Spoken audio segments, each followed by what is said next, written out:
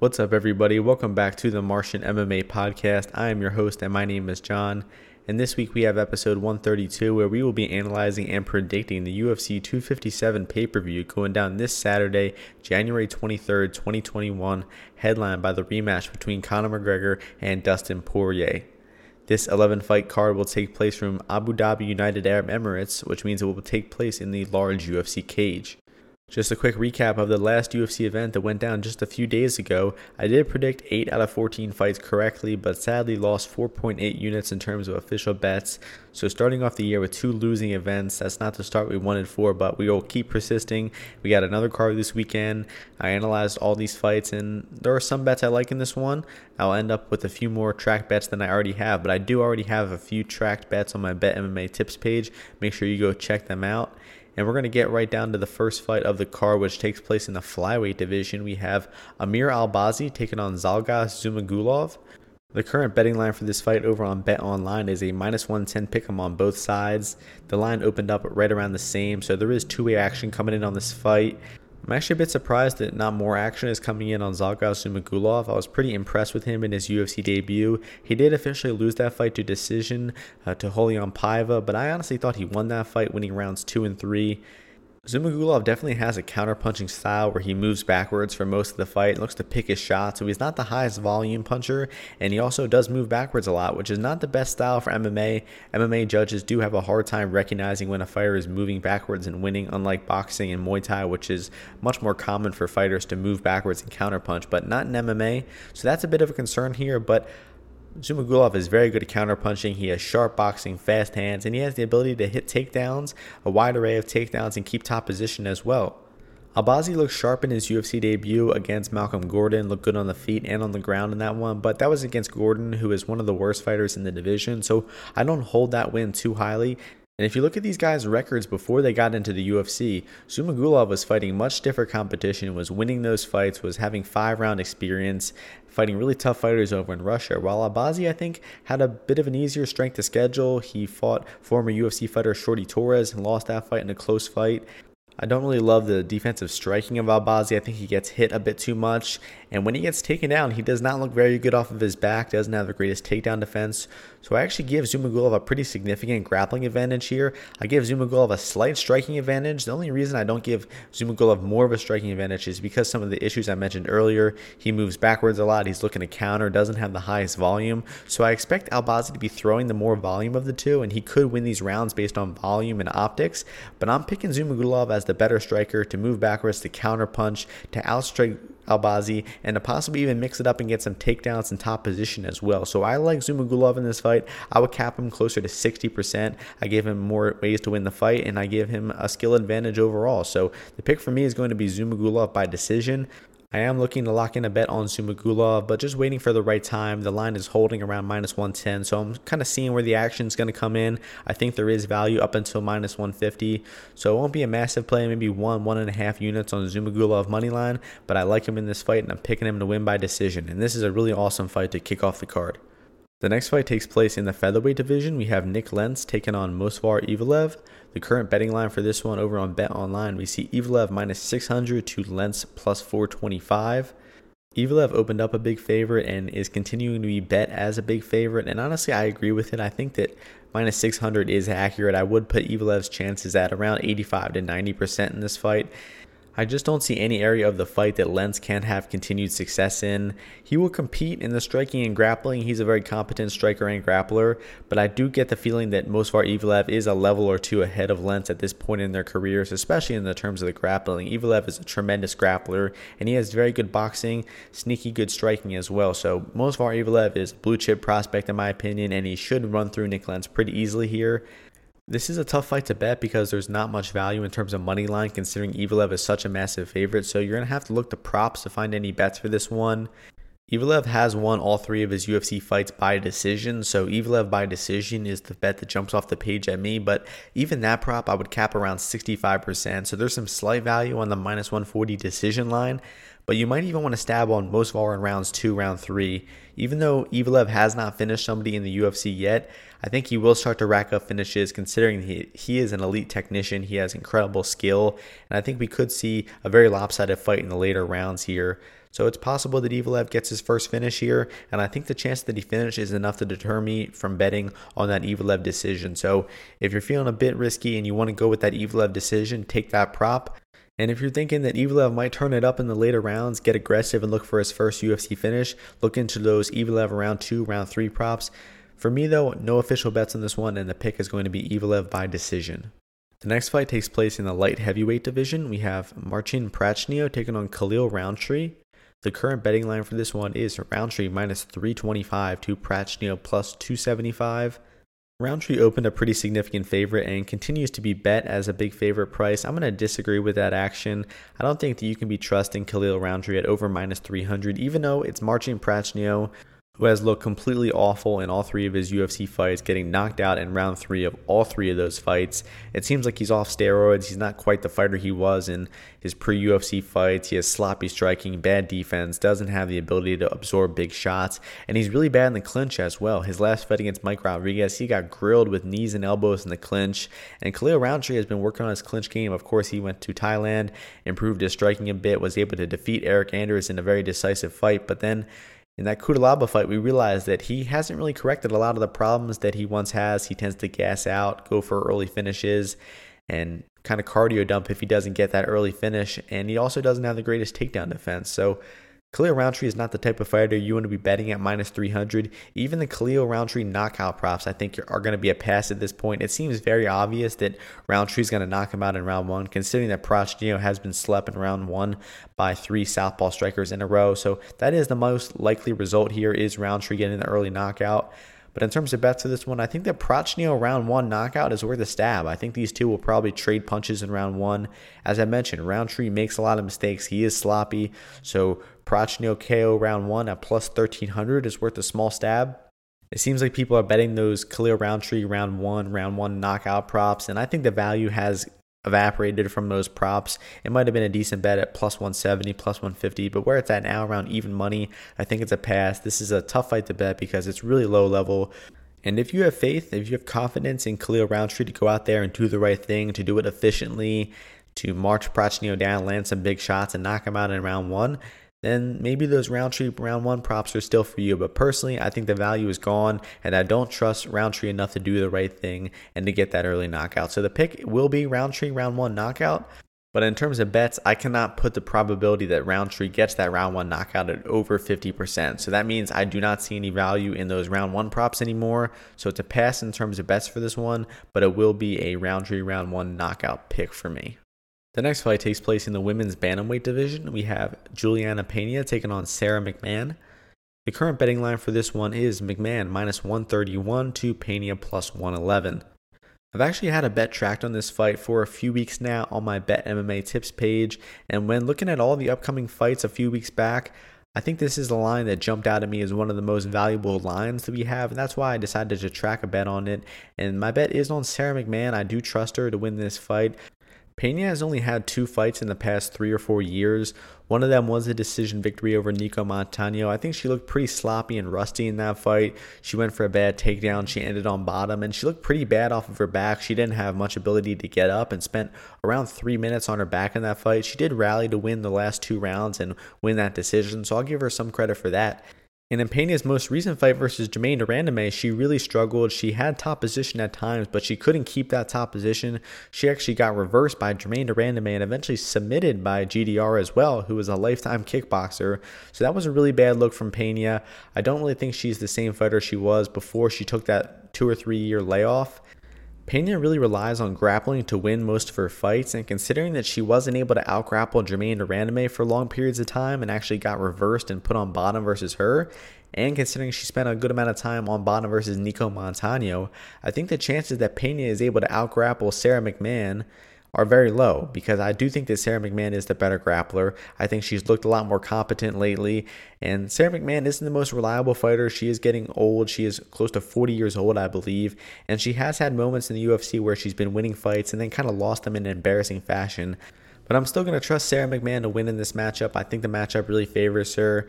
If these two stay striking on the feet, it will get pretty ugly. I do think that Pena probably has a slight striking advantage, just considering that she is the younger and more athletic fighter. But if it stays in the feet, I don't think there will be a clear winner. I think it will be some really even exchanges, and I don't see any way this fight doesn't eventually end up on the ground, and that is where I favor Sarah McMahon. So the pick for me is going to be Sarah McMahon to win by decision. If she does get takedowns, I think she actually has a good chance of passing guard, getting some pretty dominant positions, and maybe even submitting Juliana Pena on the mat. So maybe you want to stab on that McCann submission prop, but I think the money line is good enough for me. Even at this price, minus 131, I think there's some pretty significant value there. I would cap Sarah McMahon closer to 60-65% here. The only reason this isn't a 3 or 4 unit bet for me is because of that unreliability around McMahon, and considering it is women's MMA after all. So 2 units is the amount I'm comfortable with. I have 2 units tracked on McMahon at minus 116, and I'm picking her to win by decision. The next fight takes place in the middleweight division. We have Antonio Carlos Jr. taking on Brad Tavares. The current betting line for this one, Tavares minus 115, Carlos Jr. minus 105.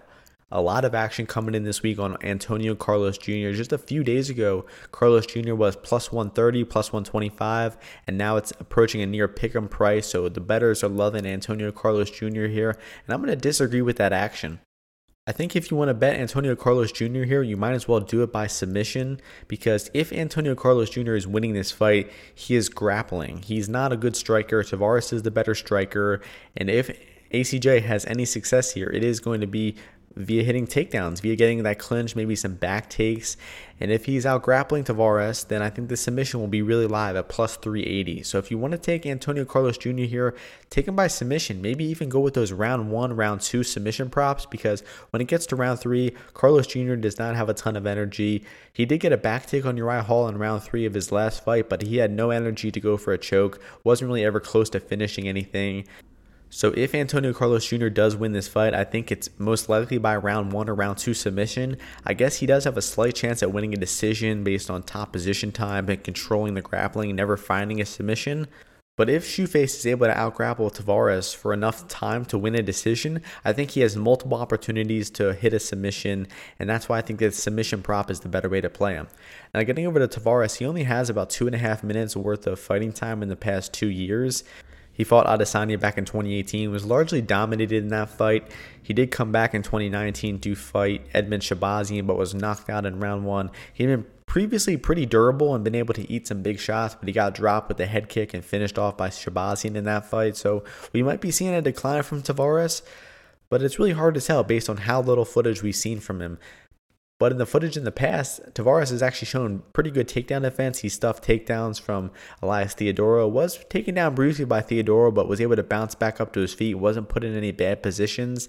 And Tavares has stuffed shots from Talis Latis, from Krzysztof Jotko, pretty decent fighters with good takedowns. And Tavares has had pretty solid takedown defense throughout his career.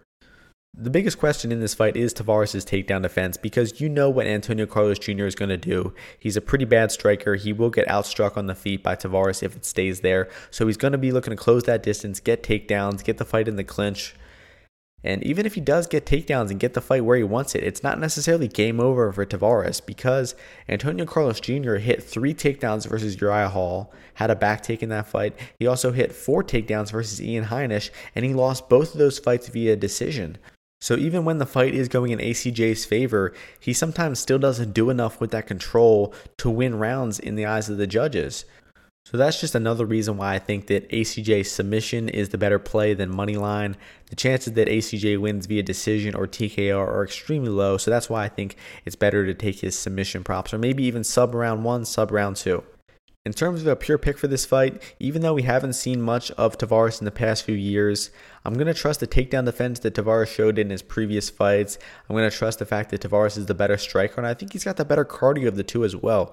Antonio Carlos Jr. is a very one-dimensional fighter. He's looking for takedowns in round 1. I think he slows down very heavily after round 1, doesn't have great 3-round cardio. And if he doesn't get that submission, he doesn't really have many ways to win the fight. So I think Tavares knows what's coming from Antonio Carlos Jr., and he will be well prepared enough to avoid those takedown defense, not spend too much time in dominant positions, and to outstrike Antonio Carlos Jr. here. I think the goes the distance is a decent line here, because Carlos Jr. is tough. Tavares is not the biggest hitter, and I think we do see the scorecards in this one. So maybe the goes the distance prop is good for you, but I think Tavares' money line is approaching a very good price, the best price it's been all week. We actually might even see Tavares as an underdog, because that action is coming in very heavily on Antonio Carlos Jr. And I just don't really see it. I think Tavares is probably the money line side where it's at now. If you like ACJ in this fight, take him by submission. And I think in terms of money line, it's Tavares or pass. And I will be picking Brad Tavares to win by decision. The next fight takes place in the lightweight division. We have Arman Tsarukyan taking on Matt Frevola. The current betting line we see is Tsarukyan minus 700 to Frevola plus 525. This fight was put together just a few hours ago. We were supposed to see Tsarukyan versus Haqparast. We were supposed to see Frevola versus Ottoman Azaitar. Azaitar and Haqparast couldn't make the weight, so they are matching these two up together.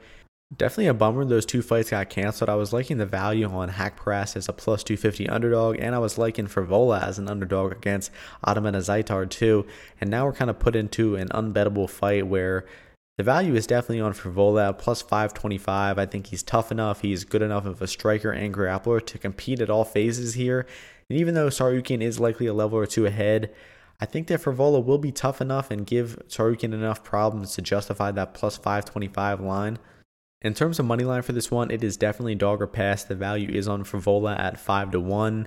And there aren't any props out for this fight yet, but once the props drop, something that might be worth looking into is Tsarukyan by a decision. He is not really an aggressive fighter who turns it up late and looks to finish his opponents. And as I mentioned, Frevola is very tough. He comes from a wrestling background. He's a solid grappler. He can crack on the feet, and he has pretty good cardio as well. So I think Frevola will stick around, even though he will be pretty thoroughly outclassed here, and he will make it to a decision. So the pick for me will be Tsarukyan decision.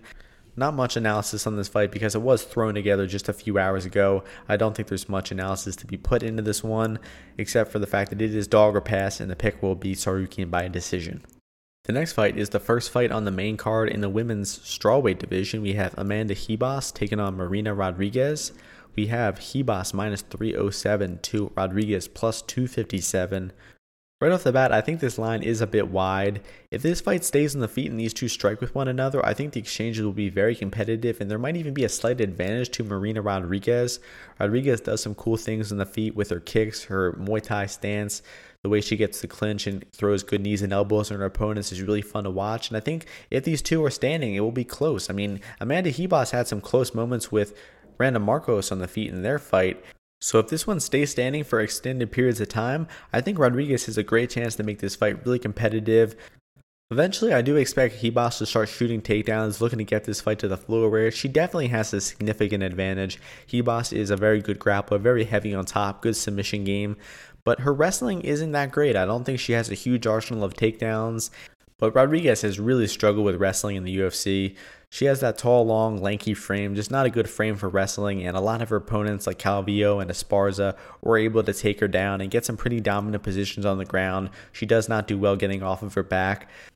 Looking at the bets for this fight, in terms of money line, I do think it is dog or pass. The value is on Marina Rodriguez here. I would cap this fight closer to 70% for Ribas, 30% for Rodriguez, so some slight value on Marina Rodriguez.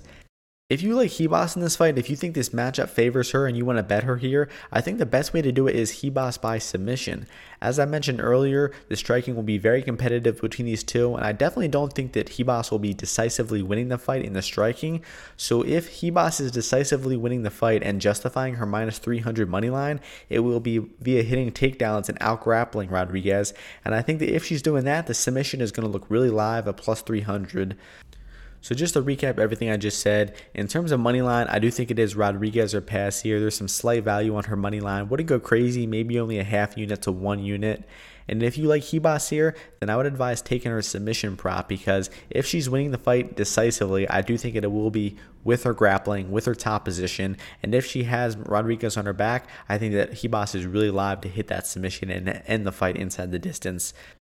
So in terms of a pure pick for this fight, I got to go with Amanda Ribas. I just have not seen good enough defensive grappling from Marina Rodriguez to think that she stops the takedown attempts from Ribas here.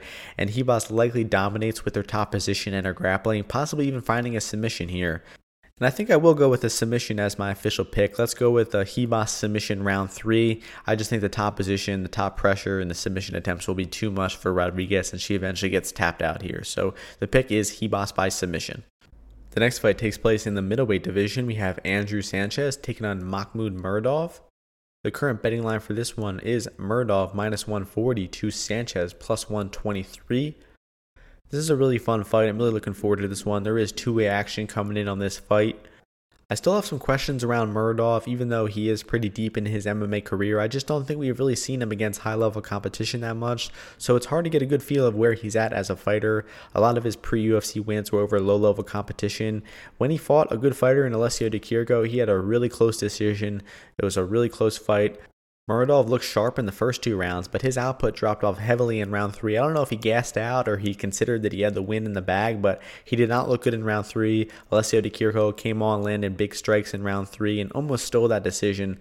And then in Muradov's last fight, it was over a whole year ago against Trevor Smith, a lower level opponent that he did make quick work of. His boxing looked sharp and he did knock him out in round 3 of that fight. But he was much better than Trevor Smith. He was landing big shots on him and he still didn't finish him to the last part of round 3.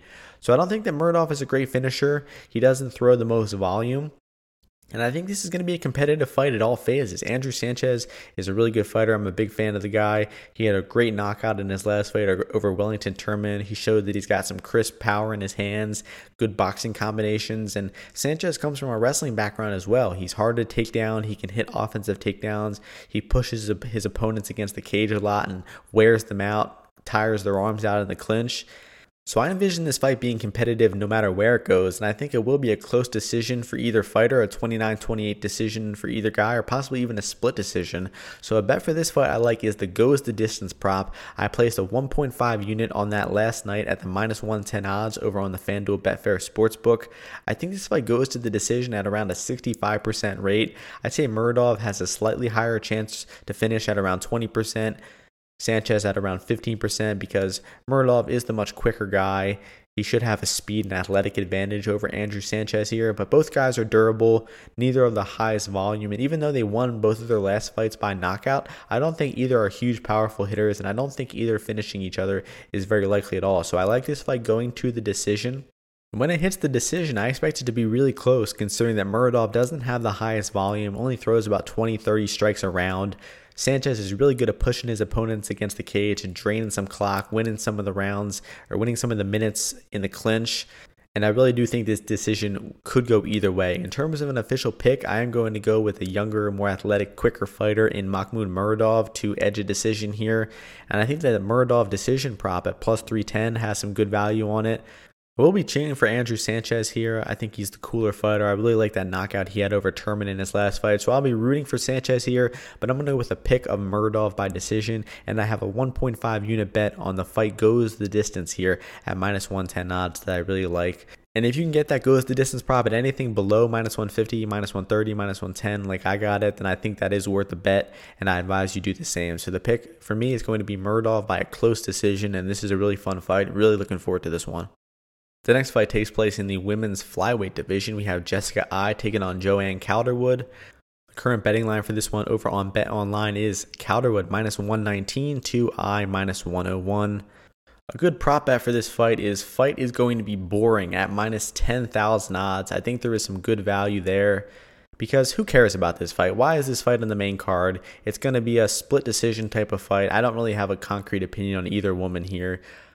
I'm going to go with Jessica Eye as my pick, but I really don't even have much analysis to put in this fight. I mean, you actually have to go back and rewatch Jessica Eye fights and Joanne Calderwood fights to have an opinion here, and I just don't see how that is humanly possible with how bad and boring they are as fighters. So the pick for me will be Jessica Eye. Don't mean to disrespect these women, but they're two unexciting fighters who do not deserve to be on the main card here. And I just don't think there's much analysis to be put into this fight. It'll be a coin flip, split decision type of fight.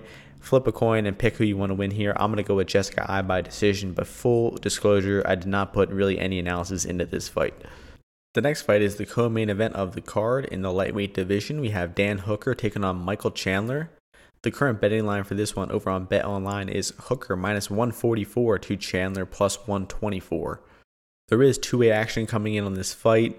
Chandler was around a plus 150 underdog at some points, but this week people were betting Chandler really hard. He got almost to a pick'em at one point, but after the weigh-ins, people are jumping back in on Hooker. They saw that height, that reach advantage that Hooker's going to have, and people are betting Dan Hooker here.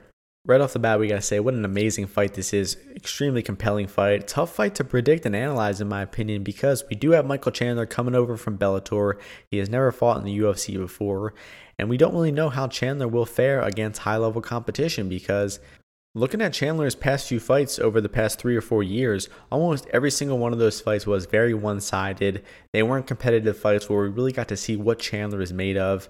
Just going down his record real quick, he had the fight in 2017 versus Brent Primus. He got calf kicked early on in that fight. His leg shut down. The doctor stopped that fight pretty early. But he did have a rematch against Brent Primus where he dominated Primus, outboxed him, took him down, kept him on his back for the majority of the fight. He fought Gordy Yamaguchi. He took him down pretty easily, dominated him from top position, good ground and pound in that fight. He was outboxing Brandon Gertz, took him down, submitted him. He got knocked out in a minute versus Patricio Pitbull, and he knocked out Sidney Outlaw and Benson Henderson in round 1 of his 2 most recent fights. So you see what I'm saying? We haven't seen Chandler lose a round and come back. We haven't seen him really battle any adversity. His fights have been really quick. They've been one-sided, and we haven't got to see what Chandler is made of in his recent fights. Meanwhile, we have a very good idea of where Dan Hooker is at in terms of his skill. He's had tough fights. He's fought in all different levels of competition in the UFC. We've seen him fight good lightweights like Jim Miller, Gilbert Burns, James Vick, and he ran through those guys and knocked them out in round 1. So I think we have a much better idea of the quality of fighter Hooker is at this point in his career. We know how he looks when he's battling adversity. We know Hooker is extremely tough and durable. He can take an extreme amount of punishment and still not get knocked out. So I think it's pretty clear that we just have a better idea of where Hooker is at as a fighter in terms of how he fares against good competition, his durability, his toughness, his output. He's gone the full 3 rounds, the full 5 rounds. So we've gotten to see him go the distance and get a better feel for his skill set, while Chandler has a lot of question marks around where he's at in his career, where his durability is at, his output. Because in almost all of Chandler's recent fights, he comes out aggressive, looking to pressure his opponents, land big punches, and he has a lot of power in his hands. He's got good boxing, he's got good pressure, and he can really put his opponents on the back foot and launch big bombs and hurt his opponents. And of course, Chandler also has that wrestling pedigree, comes from a college wrestling background, has very good takedowns, good top control, lands hard ground and pound, can pass guard, can submit his opponents. So I definitely think that Chandler is the better grappler of the two. Hooker has had problems getting taken down in the past. Jason Knight was able to take him down years back and out-grapple him. And I think it's pretty safe to say that Chandler is the better grappler of the two. And if we could rely on Chandler to come out and to wrestle right away, to come in with a wrestling-heavy game plan where he's not looking to trade punches on the feet, he's looking to close distance, get takedowns, and get the fight where the fight advantages him the most. If we could trust Chandler to do that, I think he would be the favorite here. I think he would be a good bet here, but I do not think that we can trust Chandler to come out and to wrestle right away because he has been looking to box in his recent fights, and also, this is kind of speculation, but Chandler has waited so long to get to the UFC. I don't think he's going to come right in and shooting takedowns and out-grapple opponents. I think he's going to try to use his stand-up, get in some crazy brawls, and to prove that he is a good boxer with power in his hands, like he's been doing in his past few fights as well. So we know that Michael Chandler is the better grappler of the two. We just do not know how persistent he will be with attempting those takedowns. Now, getting down to analyzing the striking between these two, I do give Dan Hooker a slight striking advantage. He will have about 4 inches of height and 4 inches of reach over Michael Chandler, and I think he's just got way more offensive tools. He mixes it up with calf kicks. He's got those straight knees down the middle that he's knocked out some opponents with. He's got good straight punches. And he's got good body punching as well. When he's throwing punches and combinations, he digs to the body really well, mixes it up between the head and the body. And he did that really well in the Dustin Poirier fight in the first round or 2 of that fight. Hooker definitely started to slow down in the rounds 3, 4, and 5 versus Poirier, but he was going so hard in round 1. He was landing clean punches, knees. Those were knockout shots versus any normal opponent, but Dustin Poirier showed an incredible chin in that fight. One of the biggest advantages I give to Hooker in this fight is he's much more proven in terms of striking output. We've actually seen him go full 5-minute rounds where he's thrown 50 or 70 strikes a round, where he's connected on landing 30 or 4 strikes a round. So we can trust Hooker's ability to push a pace and to keep a high output much more than we can versus Michael Chandler. The way I see this fight going is there will be close and competitive boxing exchanges early. I expect Hooker to be landing mostly straight shots while Chandler is going to be coming around with his hooks and his overhands. Eventually, I think we will start to see Hooker develop a striking advantage, and that's when we're going to start to see Chandler look to mix things up and to start hitting takedowns. Hooker has been improving his takedown defense over the past few years. He's a long, tall guy, hard to take down, and his offensive tools act as a good deterrent for his opponent's shooting takedowns. When he's throwing straight shots and calf kicks to take out the lead leg and those big knees up the middle, those are big shots that deter wrestlers from shooting in on him. And I think Hooker has good success with them here. I think he will be landing calf kicks on Chandler's lead leg. He will be feinting those knees up the middle to get Chandler thinking about that big counter knee. And his straight shots down the middle will be good at keeping Chandler at a good distance where he's not going to be able to shoot a good takedown. Considering that both of these guys are big hitters, they both have power behind their strikes, they're going to be trading competitive blows early. Neither have the greatest defense and both kind of rely on their durability. I think a knockout is possible on either side here. I could see either guy rocking one another with a punch and swarming with offensive combinations until the ref stops it. I also see a scenario where Michael Chandler is really persistent with his takedowns, comes out grappling super heavy, and uses his superior grappling wrestling top position to out-grapple Dan Hooker, possibly even getting a finish on the floor along the way. I could see this fight going in a lot of different ways, which makes it such a hard fight to analyze and predict, and a tough fight to bet on as well. I think the betting line is pretty accurate with having Dan Hooker as a slight favorite. I think that where the line is at now, the value is probably shifted to Michael Chandler. Anything above plus 115, plus 120 is value on Michael Chandler. So I think in terms of money line, it is going to be Chandler or pass where it's at now.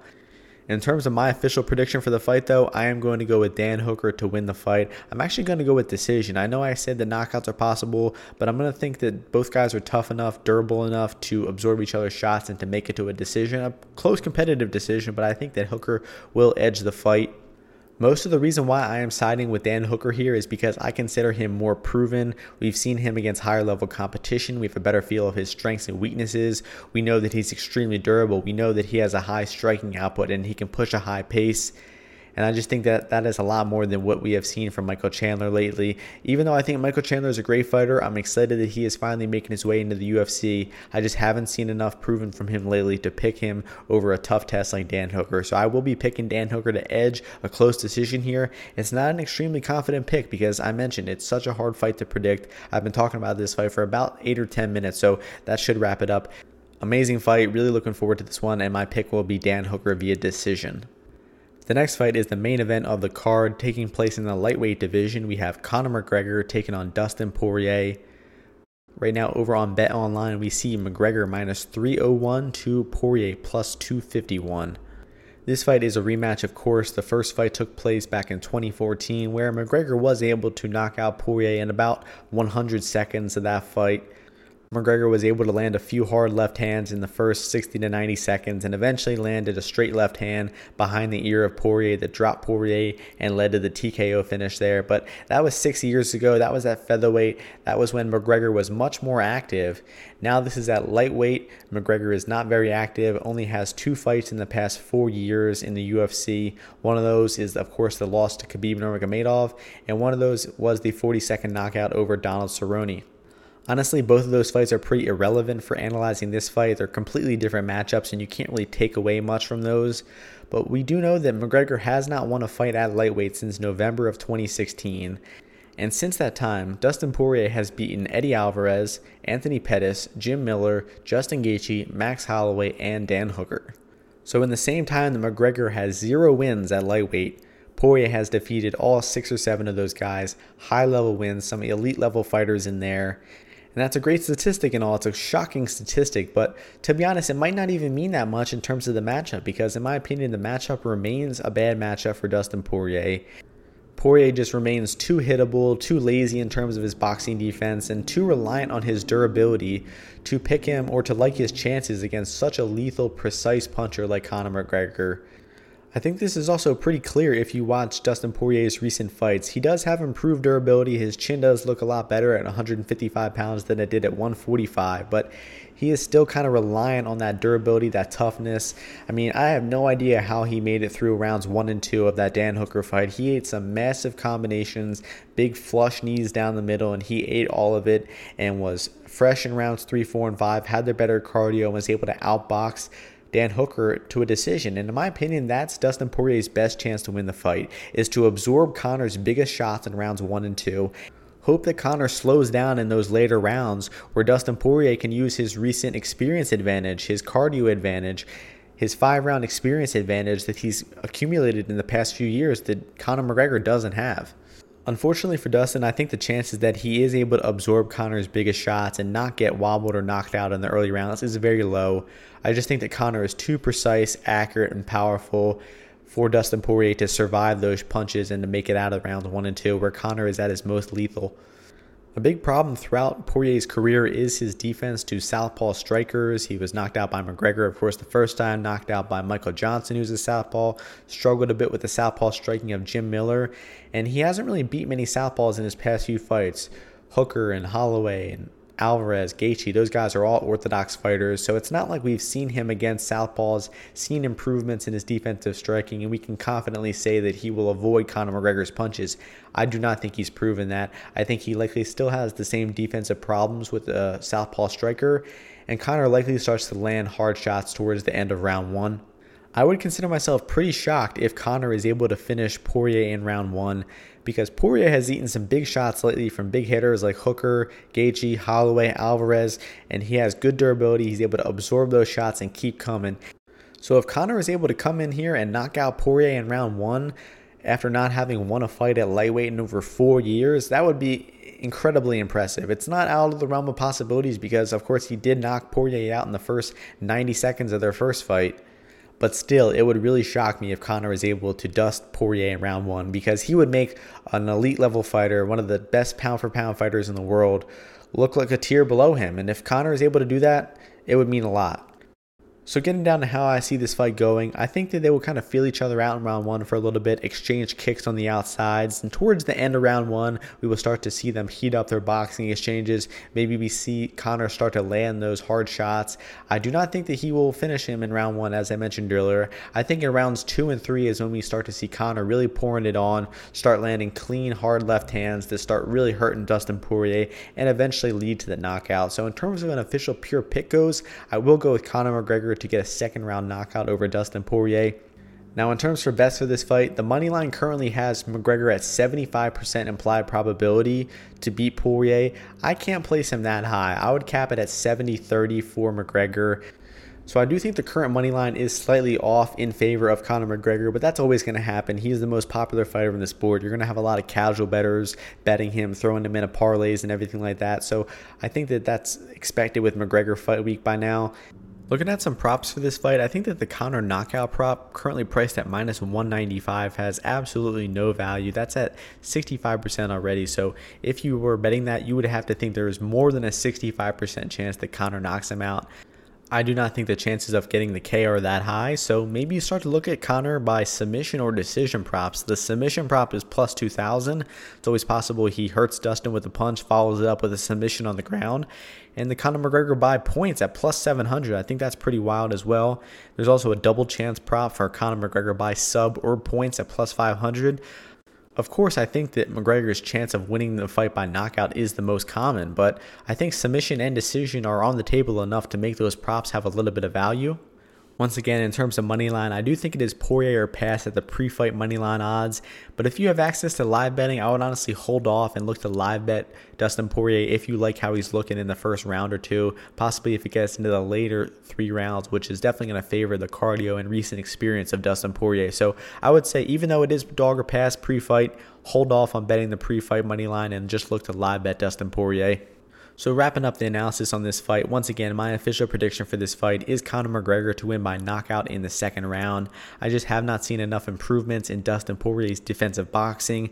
I think Poirier is too reliant on his durability, and he's too comfortable with that style where he gets hit once to land 2 punches of his own, and that will not work against a precise, powerful puncher like Conor McGregor. And I think that Conor McGregor eventually knocks Poirier out in round 2. However, I will be cheering for Dustin Poirier here. If he's able to pull off this upset, it would be one of the best moments in MMA history, in my opinion. People aren't giving Poirier much of a chance in this fight. Haven't seen too many bettors back in Poirier. And I think there's a good reason why, because the matchup does favor Conor McGregor. But there are a lot of questions around Conor McGregor's activity. Conor only has 2 fights in the past 4 years, 0 wins at lightweight in over 4 years, and there are some very valid questions questioning how elite of a fighter Conor McGregor still is. He has not proven that he's an elite fighter in over 4 years, and there are some very valid questions questioning where he's at, where his physicality is at, and how elite of a fighter he still is. And that's what makes this such a compelling fight. Great matchup. Great time to see the rematch between these two. Really looking forward to this fight. I will be cheering for Dustin Poirier, but I think Conor McGregor gets it done by knockout in round 2. So that is going to do it for this episode of the podcast. This has been the third podcast in the past 8 days. So if you listen to all 3 of those podcasts, huge shout out to you. Thank you very much. Even if you've listened to just 1 or 2, that still means a lot to me. Thank you for listening during this busy fight week. And we are ending this fight week with a bang with the Conor McGregor fight week. It doesn't get any bigger than this in MMA. It's a great time to be an MMA fan. So we don't have fights next week. There's, I think, a 1 or 2 week break. So we won't have a podcast for a little bit. But if you want to check out my official bets, make sure you check out my Bet MMA tips page, which can be found in my Twitter profile, the YouTube description, and you can follow me on Bet MMA tips so you get an email notification every time I post a new bet. That's where you can see all my official track bets. Off to a rough start in the year of 2021, but look to turn it around with this next event where I do have a few bets already tracked. So make sure you go check those out. Once again, thank you to everyone for listening. Hope you all enjoyed the fights this weekend, and I will see you all before the next UFC event. Peace.